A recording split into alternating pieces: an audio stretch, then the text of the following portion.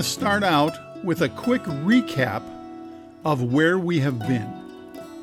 We continue to work on our memory journals. This should be an ongoing process for each of us. It's also your first stop when you're looking for something to write about. I've also introduced some interesting lists for you to work on. There'll be more of those to come. Back in episode 9, we took a look at the strange and bizarre. We also stopped what we were doing and took a look at the last 6 months of 2020 and COVID-19. This has been a year that the world will never forget. All of these different topics are to help bring you back into those forgotten memories and lost stories. As I was working on my stories, even before the podcast started, I made an interesting discovery. When I would take the time to remember a date, a person, an event in the past, related memories would start to flood into my mind. Most of these were long forgotten memories and were surprising to me. Why did, or even a better question would be, how did my mind even keep track of these unimportant, common, everyday details? Going back in time in this way is an interesting experience. By now, I'm hoping many of you have experienced the same thing. This is one of the reasons why I am bringing you through so many different and diverse topics. Today is no different. At some point in our lives, we have all done something that could be labeled as crazy. Now, I realize that there are many different levels of crazy. Some you might be willing to talk about, others not so much. After almost a dozen episodes, we're all about tracking down and telling stories, even the crazy ones. A wide range of stories like this gives a broad view of our lives and who we really are. For this particular writing project, I always try to keep my audience in mind. That's my great-granddaughter Laura, living 35 years from now out in the future. For me, telling my story to her helps keep everything in perspective.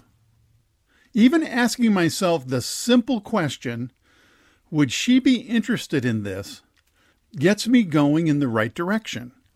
Because after all, I'm just being honest here, no one really cares to hear all my goofy stories.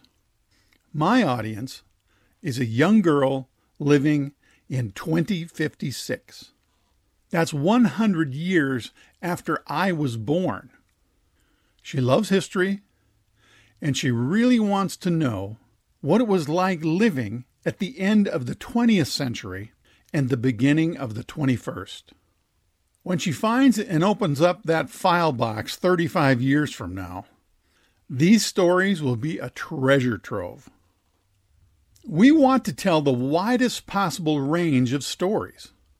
The good times, the bad times, and today we look at your crazy times. Here's your question. What crazy, over-the-top things have you done in your life? This could be something completely out of character that you did. How about there's no way anyone would do that kind of thing? We have such a wide range of listeners, I have no idea what to expect from you as I ask this question. There are many sides to this topic, including a dark side. So you will need to decide just how much you want to share with the world. If you stole a car and drove it into a lake so no one would find it, that might not be something you want to write down on a piece of paper.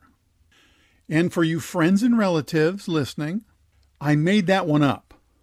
I have never, or do I know anyone who has ever stolen a car and tried to hide it at the bottom of a lake. This is simply an example of the dark side of this topic. I'm going to share one of my stories in hopes that it might get you going in the right direction. So here you go. There has always been contests and sweepstakes promising the big prize and lots of money.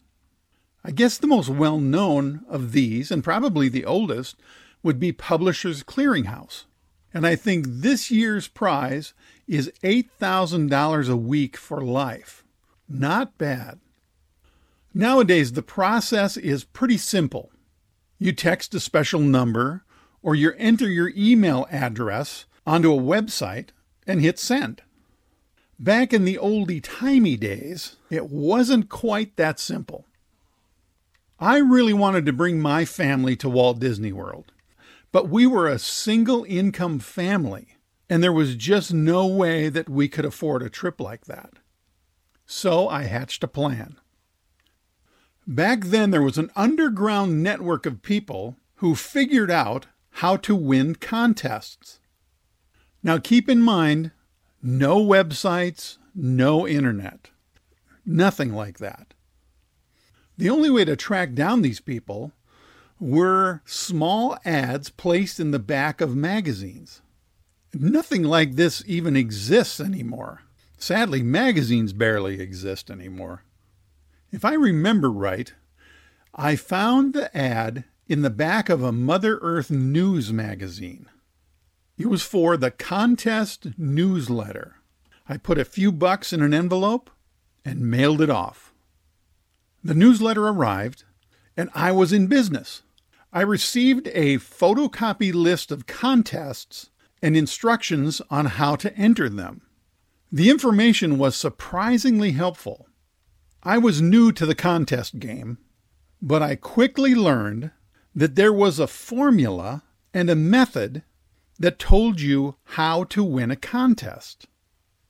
The newsletter ranked dozens and dozens of contests and sweepstakes and estimated the odds of winning. By doing some simple research and a little bit of math, you could tip the odds in your favor. I knew what I wanted to win: an all-expense-paid trip for my family to Walt Disney World. Thanks to the contest newsletter, I had found the secret formula. At this point, I just needed to find the right contest. Now, for those of you on the edge of your seat, I am going to share the secret with you, but keep in mind that this only worked for a small window of time back in the 1980s. Ad agencies, product promotion, and lack of technology made the contest newsletter possible. Here's the secret formula on how to win a contest back in the 1980s. Number 1, the more local the contest, the better. You have a smaller group of people trying to win. So that's the first one. Number 2, something needs to be filled out and sent in, like an entry form. People will not take the time to do it. Now we have even fewer people in the contest. And number 3, a clear deadline for the entry form. Entries must be received before midnight on such and such a date. If you were around back in the 80s, you might remember hearing that on TV commercials. Again, way too much work for the average person, and too many rules for the average person to follow. That's it. That's the secret. These 3 simple rules. I had a plan. I just needed to find the right contest. That showed up one day in the beverage aisle in our local grocery store. Coca-Cola was running a contest with a local cable TV company. Right above the Coca-Cola display was a stack of entry forms about the size of a Post-it note. A small entry form is difficult to fill out. So far, so good. Local cable television company. That tells me the contest was local. Coca-Cola was a concern. Everyone around the world knows who Coke is. But again, the contest was local. The address on the entry form was Minneapolis. Another problem that I had noticed was that the contest was starting to be shown on television. Coca-Cola was using Max Headroom in the promotion of the contest. Now, Max Headroom was a virtual reality character spokesperson. He was only around for a few years near the end of the 1980s. If you Google Max Headroom, you can see some of his videos. Now, this wasn't a perfect plan, but I had three of the most important things going in my direction: difficult entry form, local contest, and they did have an entry deadline.